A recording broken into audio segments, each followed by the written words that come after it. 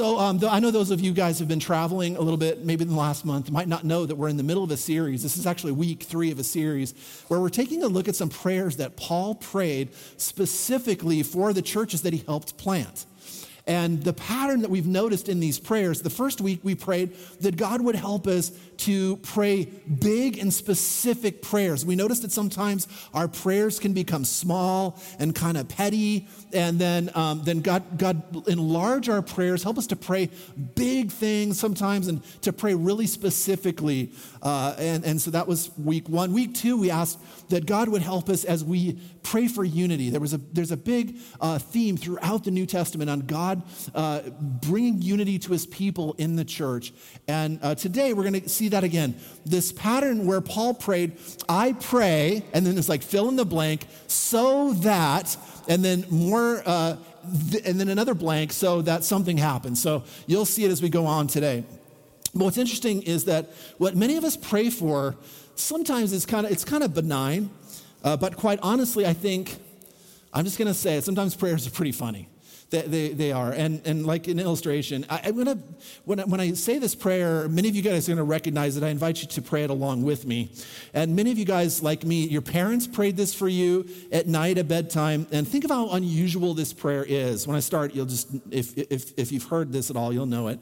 And if you just imagine, like, take your 3-year-old kid or a 3-year-old kid, you put them in a dark room, but before you leave the room, and you can pray it along with me if you recognize it, now I lay me down to sleep.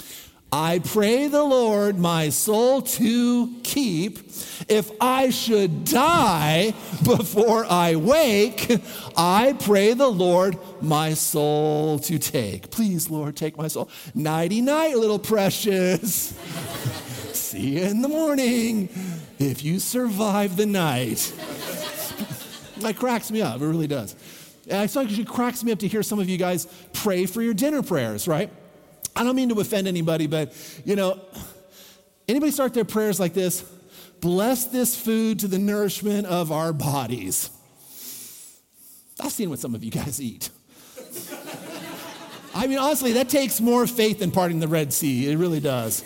It's like, bless this greasy double bacon cheeseburger with chili fries and a large Mountain Dew, Lord.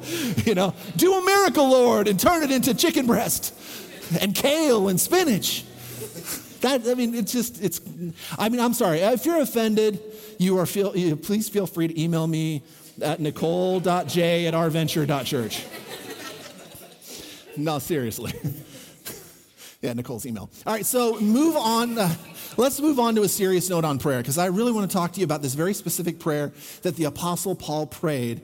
And it's one of the most important things that you can pray for a Christian that you love. A Christian that you love. And it's this question I'm going to be asking today. If there was a specific prayer that you could pray for Jesus followers that would help them have a full understanding of every good thing that they have in Christ, would you pray that prayer? Would you pray it? So if you could pray something for Jesus followers to help them have a full understanding of every good thing that they have in Christ, would you pray that prayer? I would pray that prayer. I definitely would. If you want to see Jesus followers that you love have a better understanding, a fuller understanding of all the good stuff that they have in Christ, pray this, that they would be active in sharing their faith in Jesus. That's the prayer that I want us to pray today. And we're going to hear a little bit about this from a great story back in the New Testament in this tiny little sliver of a book, shortest book in the Bible. It's called Philemon, right? You can turn there, but it's going to take you a little bit of effort. You're going to have to go back and forth a bit to find that little slice of a book. It's a single chapter. I mean, you can memorize this book by this afternoon. It's really, really small, but it's also like brutally awesome, right? And so it's a personal letter of Paul to a friend, this guy named Philemon. He is, for all we know, a successful businessman. We do know that he's a man of means, and he is hosting a home church. And he had this slave or servant, Onesimus, and this guy, Onesimus, had departed from Philemon at some point. We don't know exactly why, but the indication is he wasn't very happy with where he was. He wasn't in a good relationship with Philemon, and so he left. Maybe he ran away. We really don't know. But for whatever reason, Onesimus found his way to Paul, and he's hanging out with Paul, and he gets to know Paul, and then Paul leads him to Jesus. And then he's massively transformed. And Onesimus comes back to Paul and he says, look, what I need to do is it's only fair, now that I'm following Jesus, I need to actually return to Philemon and make things right. And so Paul writes this letter, and this is what we're seeing in Philemon. He writes this letter to a friend, and he's vouching for Onesimus. He says, the guy that's coming back to you is not the same as the guy that left. He's totally different. So Philemon, receive him. He's amazing now, okay? And he says, receive him as a brother in the Lord. Don't just receive him as a servant or a slave. Receive him as a brother back in your household. And let's look at verse 4. Verse 4 says, and Paul's writing to, again, his buddy Philemon, I always thank my God as I remember you in my prayers. So Paul is praying for, this guy's close to him because he's saying he's always in Paul's prayers. He said in verse 5, because I hear about your faith in the Lord Jesus and your love for all the saints. So what is he praying for? What is he remembering about Philemon? Number one is his faith in the Lord Jesus, and number two, his love for all the other Christians, and so all the saints of God. He says, you love Christians, and you love Jesus. That's what I know about you, Philemon. But then he goes on in verse 6 to a really curious statement. He says, I pray, notice the pattern here, I pray that you may be active in sharing your faith, and there's so that you will have a full understanding of every good thing we have in Christ. I pray that you might be active in sharing your faith so that you might have a fuller understanding of every good thing that we have in Christ. So when I'm reading this text, I'm trying to ask myself the question, so what is going on here that would have Paul praying this prayer? What led to this prayer? And my theory is on this, and it's not documented. This is just a theory based on my study, but I think there's some validity to it, that the slave has run away. Onesimus has run away. He's hurting. He doesn't really like where he is in life. Very understandable, of course. And then he's asking questions. He's asking questions of Paul. He is spiritually lost and in need of discipleship. Onesimus lived in the house of Philemon, but he didn't know Christ is the implication.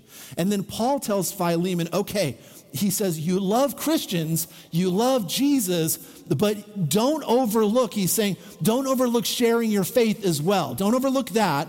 And Paul knew, I believe, that one of the dangerous places that Christians can be in is in an inward-focused, self-centered version of Christianity, where we're just looking at ourselves, we're constantly thinking about ourselves, but it's never translating into anything external. And so instead of loving those that are far from God or loving people around you, we're just judging because, again, we're only focused on ourselves. And the last thing, however, that Jesus said before he rose from the dead was what?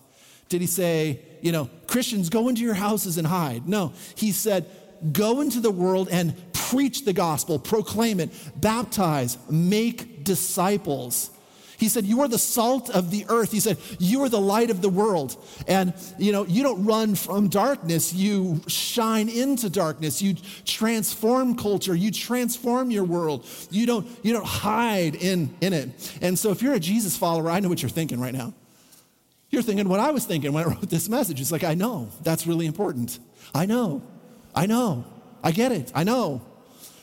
Okay, well, I'm guessing, though, however, that, and this is kind of conservatively, that I bet you about 1 in 10 here in this room in the last maybe week or two has boldly shared their faith. I think that's probably an accurate statement. I hope that I'm wrong. I hope that it's a lot more. But I'm just saying, this is a very, very dynamic church, but I think that's probably an accurate statement. And the question is then, if we know we should, and Paul's prayer is that Philemon should go share his faith, be active in sharing his faith so that he might understand every good thing that comes from Christ, why do we not do it more often? I think there's some legitimate reasons. Number one is, obviously, you could say people are uncaring. Just Christians are uncaring. I don't think that that's many of us, though. just uncaring. I mean, you don't like the lost, you don't care about them. That's not my thing. It's not in my wheelhouse. Just don't really care. I think that there's probably not that many of us that are in that camp. How about this one though? Uncomfortable. Anybody of you there? Like, okay, yeah, you guys relate to that. Uncomfortable. Some of you getting uncomfortable right now. It's like, is Pastor Scott going to tell us to go door to door after this message? I'm feeling really stressed out right now. Some blood pressure's rising. You're uncomfortable. It's okay. I think that's where many of us are in regards to sharing our faith. Uncaring, uncomfortable. How about unconvinced? Maybe you just don't really believe that Jesus makes all that much of a difference. Or you think somehow that, God's up there playing duck, duck, damn, and he'll figure it all out and he doesn't need me. Yeah, right, you're just unconvinced. And maybe you are, in fact, in the latter category, and you are unequipped. Maybe you feel like you don't know enough. You just actually don't have, you're waiting for some material to develop in your life, right? You're going to get to this peak moment in your spirituality where like you went to a winter camp or you did something and then like it all turns on and then all of a sudden you're going to go get the information. You're going to get that like apologetics down, read that book. Case for Christ, right? And you're going to get it and you're going to know it. And then all of a sudden you're going to be equipped to go out and share your faith. And that's the mentality that a lot of us have. If I understand more, then I'll share my faith. I'm just not there yet. I'm working toward it. However, what Paul is implying here is pretty radical. In verse 6, he inverts the entire narrative. I hope you notice that, right? Because what he's saying here is that when you share your faith, you understand more. When you share your faith, you actually understand a lot more about who the character of God is and what your role as a believer is. Here's how it plays out in everyday life. Let me explain it to you. So sharing your faith, just doing it, just launching out. Let's just say you have low spiritual momentum. So here's like a prescription for getting your momentum back. Okay, listen up. If you share your faith, it leads to what? Transformed lives. You're going to see it all around you, whether you're just kind of planting seeds or you're watering seeds or you're there for the harvest. You see it all over. You see people like living differently. You see there's an eternal difference as you're watering seeds, as you're investing in other people's lives. And that greater understanding then, or the transformed lives leads to a greater understanding of your faith. Because now, guess what? You can articulate it. You can talk about it. You begin to share who Jesus is. And the gospel makes better sense because it's coming out of you because you want to do this. And then the greater understanding then leads to this greater focus, outward focus. And that outward focus means you're not just trapped in the walls of this church doing the Jesus thing, but you see your mission as something greater outside of you, outside of your life, in the lives of your family and your friends and your community. That outward focus then leads to what?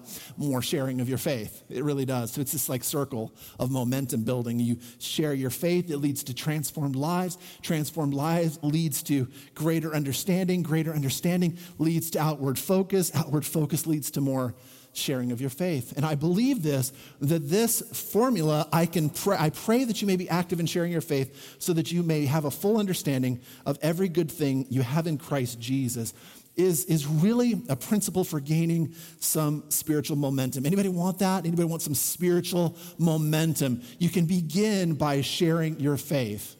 You can actually pray, well, help me to share my faith. You can pray for your teenager. You can pray for your friends. You can pray for your pastors. You can pray for your campus missionaries. And again, you can pray for yourself that you would be active in sharing your faith. But I'm warning you, like if you start praying this, opportunities are going to come. They are going to come. It's just, and it may be even this week.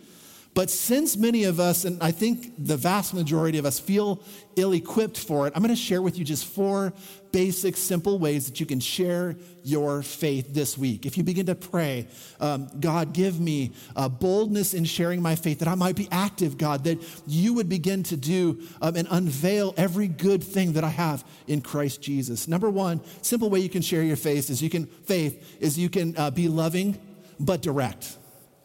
Be loving but direct. I love the picture of Peter in Acts chapter 2. Peter is standing up before a group of thousands of people, and Peter is proclaiming the gospel. And, it's interesting that shy Peter is now not shy. The Holy Spirit has a way of doing that. And he's proclaiming the gospel, but he's telling people like, hey, you need to repent. He basically just said this: you've crucified Jesus. You need to repent, be baptized.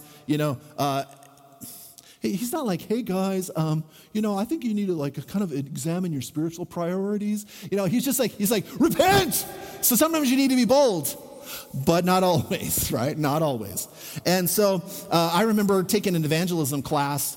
It's kind of odd. Christianity is weird because you take classes on doing some things like that. An evangelism class. And so what we had to do is memorize the script. It was a script that began with the lines, if you were to die today, where would you spend eternity? And then there was like a tree system. So depending on the answer, you'd go to a different, and you'd have to memorize that. And then you were supposed to go to the door, knock on the door, hello, I'm Scott. If you were to die today, it's like, what a way to start a conversation, right? And so I memorized it. I went out with some friends, and I'm telling you, we're supposed to pray before we actually knocked on every door. I can guarantee you, I prayed every single time that no one would answer that door. I did not want to talk to anybody. That was just like, no way, man. I'm sorry. You're going to die today? Like a little, 4-year-old girl. My daddy's not home. So anyway, you can be loving, but you can be direct. Sometimes you need to have conversations, and sometimes you do need to be bold. Sometimes you do need to say, look, man, you are heading in the wrong direction. This is not good for you. You need to stop. You need to repent. This is what you're making terrible decisions in your life. You need to have boldness in your faith. You need to have boldness in sharing your faith. And sometimes you need to have soft, tender, loving conversations. It requires discernment to know the difference. But number one, you can be loving but direct. Number two is, and this is a big one, you can share your story. You have a story. You really, really do. It might not be I got drug out of a den of heroin addicts and I was bleeding and then I got beat up and then I wandered into church and I was drunk and I fell down on the altar and then I got up sober and my life has been great ever since. I've never sinned. You can have a story like that, or you can be like everyone else and have a story that is like, hey, I grew up in the church, but I didn't own my faith. It was my mom and dad's faith. And then I came to college and I started rubbing shoulders with some people that made me think. And I got to thinking I need to answer some of these questions because I'm going to classes and they're saying one thing and my philosophy professor tells me this, but then I go back home and I'm like, I've got legitimate doubts. And, and then guess what Jesus did? He began to answer those questions in me in a tender way. I now embrace Jesus and love him. And I never thought I would say this, but I love Jesus on my own. I love Jesus because not of what my parents did, but because of what he did in me, and it's for me now, and I own it. That's a story too. In John chapter 9, there was a guy who was born blind, and every day he'd go to the temple, and he'd ask for money, of course, right? That's what you would do if you were born blind, and there was no eye doctors, and no family, and no one to take care of you. You would just go and ask for money, right? And so that's what he did. And every day he went up there, and then all of a sudden he was healed. And it's interesting because once he was healed, he went out and then the Pharisees, the religious people said, you were healed on the Sabbath. You need to really watch that. And he says, I don't care. He says, all I can tell you is this. I love it. And he says, all I can tell you is I was blind, but now I see. That's my story. I was blind since birth. I have never seen colors. I don't know about gradients. I can't tell you what the color red looks like. I don't know what the color blue looks like. And all of a sudden, this guy made some mud. He put it on my eyes. And all of a sudden, I can see green. I didn't know what green was. I didn't know what colors was. I was blind, and now I see. You can tell me all you want about the Sabbath. I'm telling you, Jesus gave me a story. I wasn't expecting that, and now I have this incredible story, and all I want to do is tell people about it. Some of you guys, that's your greatest love weapon, and you don't even realize it. You'd be so amazed, no matter what your story is, if you tell it to somebody, how you know what, your stories might overlap a little bit. You might have I grew up in a difficult family, didn't have a close relationship with mom and dad. Mom and dad were divorced, or, I grew up in poverty, and maybe the other person is like, that's not my story at all. But you'll be amazed at how sometimes when you begin to tell it, the words will come out and there'll be overlap. People will go, I relate to that. I totally relate to what you're saying. It's so good for us to tell our story because your story, listen, is his story too. He knows you, he created you, and he's changed you. you can share your story, number 2. You can be loving and direct, number 1. And number 3 is you can invite people. That's right, you can invite them to church. And it's not just about coming to church because church is a magical place that replaces evangelism and, just let the pastor do it. Come and listen to the really nice music, and then the pastor has a funny story, and then, your friend will just be compelled. This is what it's like. This is the way I want to frame it, because it's more like this. It's more like, come with me. I want to introduce you to somebody. In John chapter 4, Jesus goes and does an unthinkable thing, a thing that no one would ever do in his culture, and that is he went to go speak to a Samaritan woman, right? Samaritan woman. In the culture, they just didn't do that. And he went to her at the well, and he began to articulate things about her that she knew about herself, but she had never told anybody. He went up to her and he says, you've had 5 husbands, and the other guy that you're with right now, he's not your husband. And then he went on to say this. He said, you're thirsty. She's like, well, yeah, I'm at the well, of course, duh. No, he says, but I want to give you something more than that. I want to give you living water, and you will never thirst again. And in that moment when she began to see that Jesus was compassionate, Jesus was kind, Jesus was willing to go outside of himself, right? This is what she did. She went away and she said, hey, everyone, you guys got to come back and you have to see this Jesus. Come and see the man, she said, who told me everything. Come and see this Jesus guy. And when you bring your friends to church, what are they going to see? They're going to see a group of people who love Jesus. You're going to see a group of people who are knit together and excited about one thing. They're united around this purpose of loving him and worshiping him. They're going to see that, and they're going to say, look, I got questions. And you can take them out to lunch, and you can begin to answer the questions. And yes, coming to church is not an excuse or replacement for personal conversations about Jesus Christ. We're not saying here that we're putting on a show so that we can replace what you need to do on an individual basis. No. What you take is this is just another opportunity. Number 1, you can boldly share loving but directly. Number 2, you can share your story.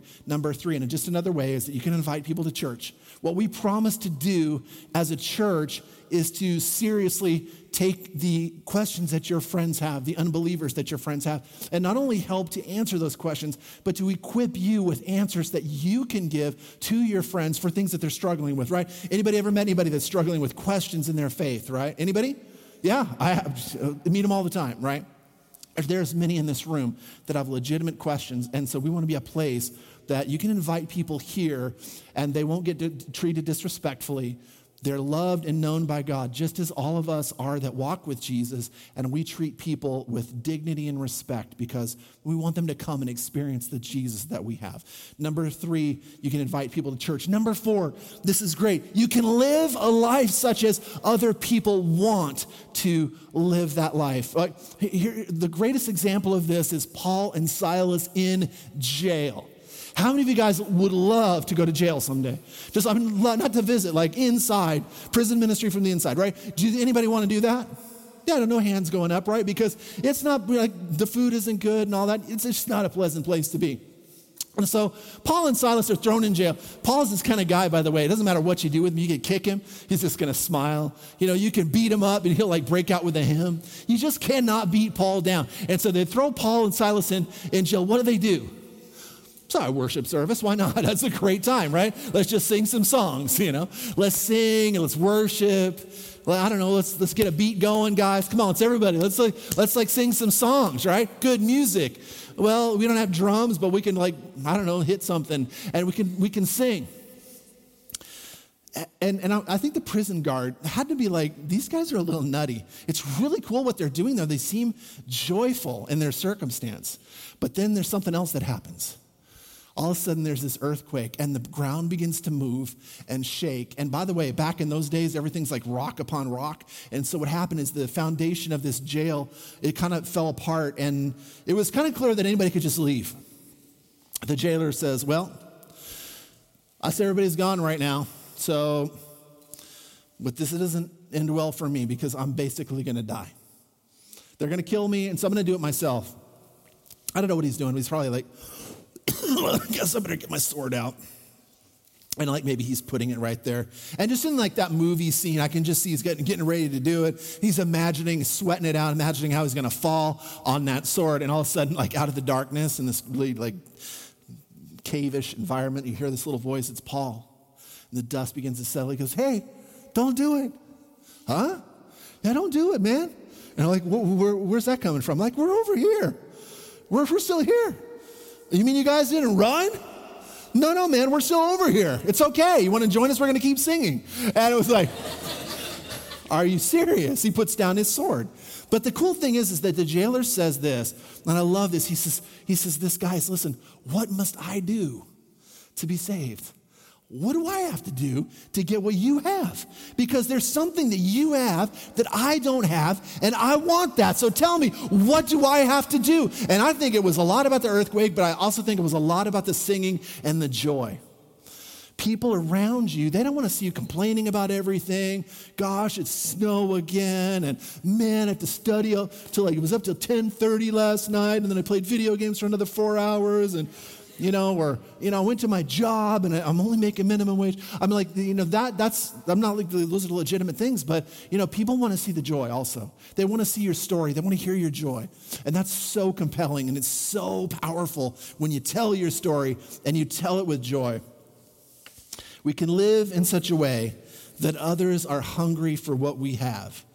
So God, help us, Lord. We need to pray every day that those we love would be active in sharing their faith. God, give us eyes to see divine opportunities every day, week after week, day after day, so that we would have a greater understanding of every good thing we have in Christ. You see how it's inverted? So share your faith in order that you might have a greater understanding of every good thing that you have in Christ. I've been blessed in my life. I've been blessed to walk with Jesus now for, decades. And when I gave my heart to Jesus at the age of 16, one of the cool things is I didn't grow up in church, so I didn't know any different. I really didn't. Nobody had to tell me, right? Go share your faith. I went back to my high school and I did some dumb stuff, right? Really dumb stuff, like standing on my chair in a lunchroom cafeteria and saying, if you want to know about Jesus, just come talk to me. That's not the best thing. Please don't do that in the comments. But you know what? Maybe, right? I don't know. You can be bold. Think about it. Pray about it. But, I would say this, that once I began to share my faith early on, I didn't know anything. I didn't know there was a Philemon. I didn't know there was I didn't know anything about that. I didn't know 4 Gospels. I didn't know all of that. All I knew is that Jesus did something. I had to tell someone. And I think what was good about that is early on, without any information, I knew that something transformative had happened in me. I just wanted to tell some people. So there's something about that. You got to do something to get that momentum. God grant us that positive spiritual momentum. Another thing is that you get to really, you get to play a part in someone's divine story. As I reflect back on the people that I shared my faith with, obviously not every one of them said yes. Obviously not every one of them didn't kind of want to hit me. But some of them now, they're serving Jesus and I can see their families and we're still in touch. Some are in ministry. And I don't know how it even happened that I got to play a part of a divine story. Maybe some of you guys are sitting there thinking like, that could never be me. That's not me. It's not my gifting. That's someone else's job. I have more of the gifting of criticism. That's more of God's spiritual gift to me. You know what? I'm just here to tell you that everyone can share their faith, their story.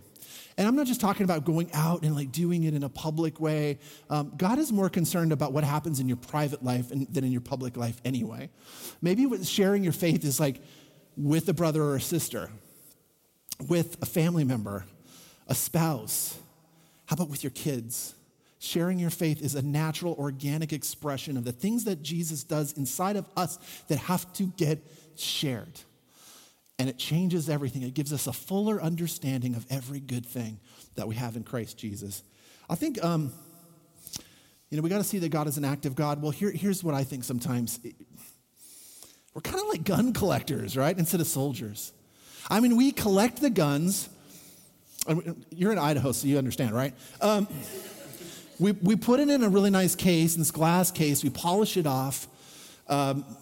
We show it off. But you know what we got to do every once in a while? We just got to get that thing out and shoot something. We have to do something. We have to do something. It's not gun collectors when we're called to be soldiers. When we share your faith, you're reminded of what you have in Christ Jesus. You're reminded of the treasure. Do you realize that, at some time in your life, and for some of you guys, you can remember back, at that time in your life when you were super passionate about Jesus. Man, you just wanted to tell everybody about Jesus, and now you're not. Here's what I can guarantee you. That from the time you were passionate until now, you were not sharing your faith. You were not.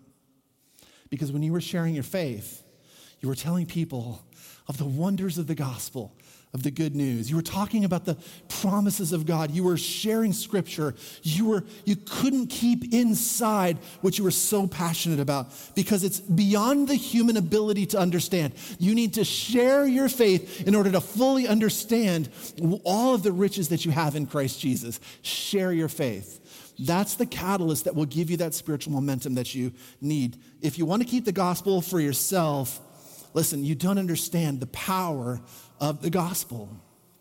If you want to keep it to yourself, you don't understand the power. So, on the other hand, conversely, if you're on the front lines and you're a soldier, you've taken that gun off out of the case. Please, I'm not talking about real guns here. I'm talking about the goodness of God, the gospel of God, and you are actually active in using it. You cannot be lukewarm. You just simply can't. When you share, lives are changed. And you get an outward focus. And then you want to share your faith again. I don't know about you guys, but I desperately want to see spiritual momentum here in this church. I want to see you discipled. I want to see you grow in Christ. But I also know this.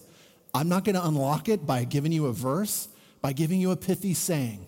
I'm not going to unlock it even by saying that you should pray.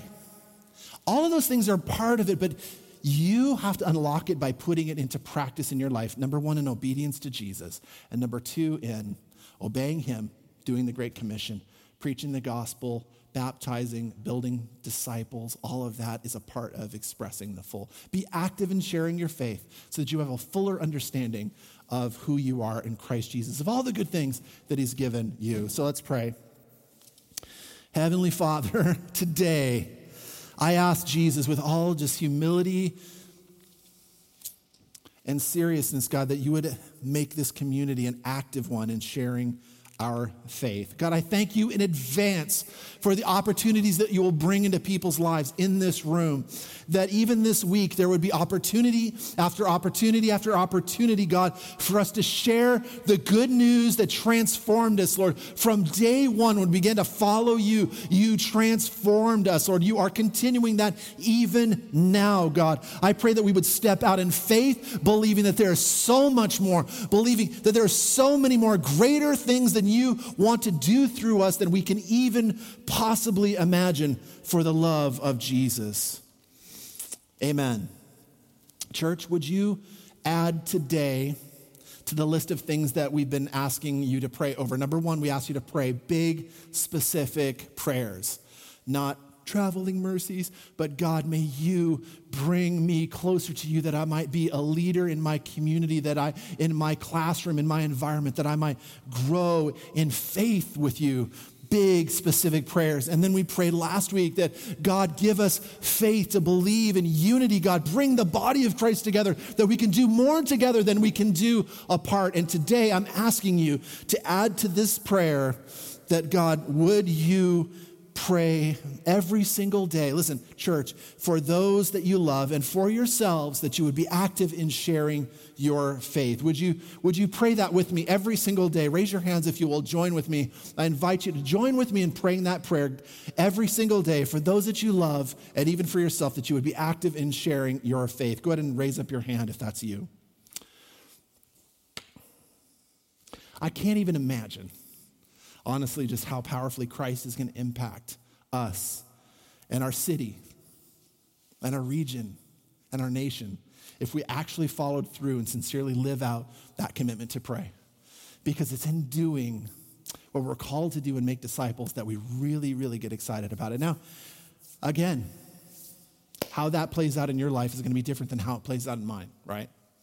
So you have to think about that. What does that actually look like to you? For some, you're going to go away from here. Don't get confused. I'm not saying you go and like jump into a public place with a megaphone. I'm saying you need to think about your sphere of influence and do you tell your story enough? Maybe you need to learn and practice telling your story. Practice with a friend, somebody that you trust, and begin to build that. And you'll see that there's a spiritual dynamic at play that just like Paul was saying to Philemon, look, Onesimus hung out with you for a long time. He didn't really seem to mature much because you didn't even try to lead him to Jesus. You love the saints of God. You love Jesus, but you didn't really seem to care about Onesimus. And he came to me and I told him about Jesus. And now I'm sending him back to you full of the Holy Spirit, entrusted with the gospel. And Philemon, you need to be active in sharing your faith in order to fully understand the riches of all the goodness of what Christ has given you.